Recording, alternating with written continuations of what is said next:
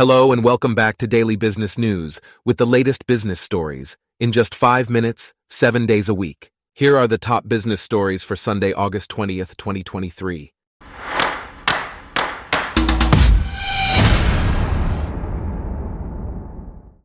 Today's episode is brought to you by Blogcast, your personalized audio feed, available on iPhone and Android.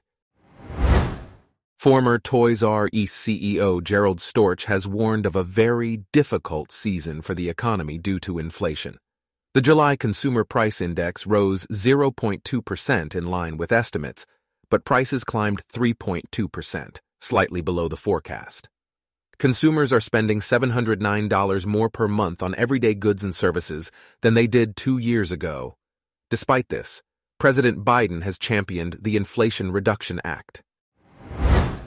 In other news, Goldman Sachs CEO David Solomon is facing an internal backlash, but has retained the backing of the Wall Street bank's directors and top shareholders.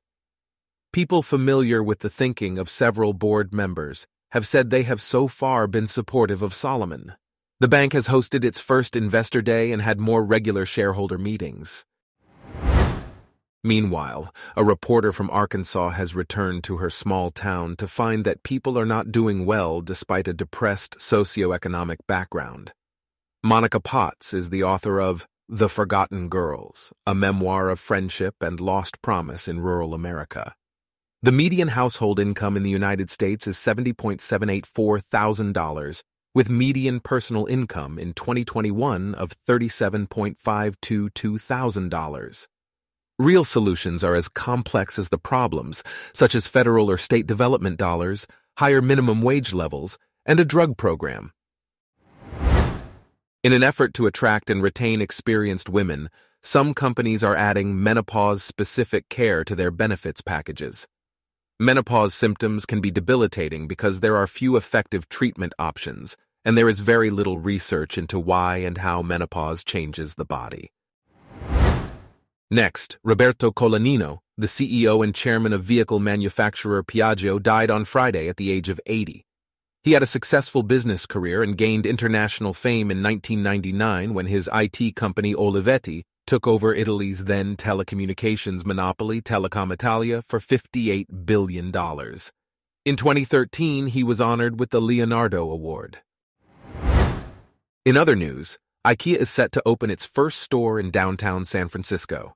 The opening will put to the test a new format that the Swedish furniture company is rolling out globally, a pared-back store aimed at casual shoppers and office workers.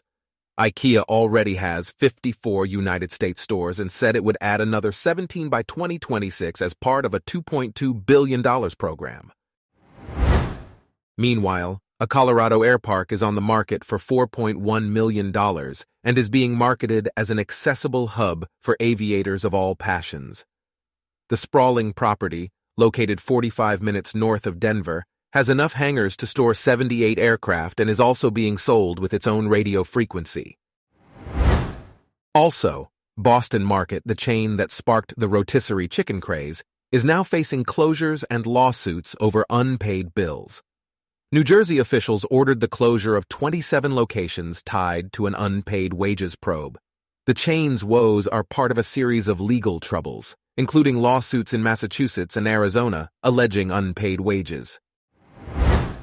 In another development, a new report by the European Digital Media Observatory has revealed that European governments, businesses, and the general public are more aware of the threat of disinformation than ever before. The report also suggests that some politicians of Italy's League Party spread fake news.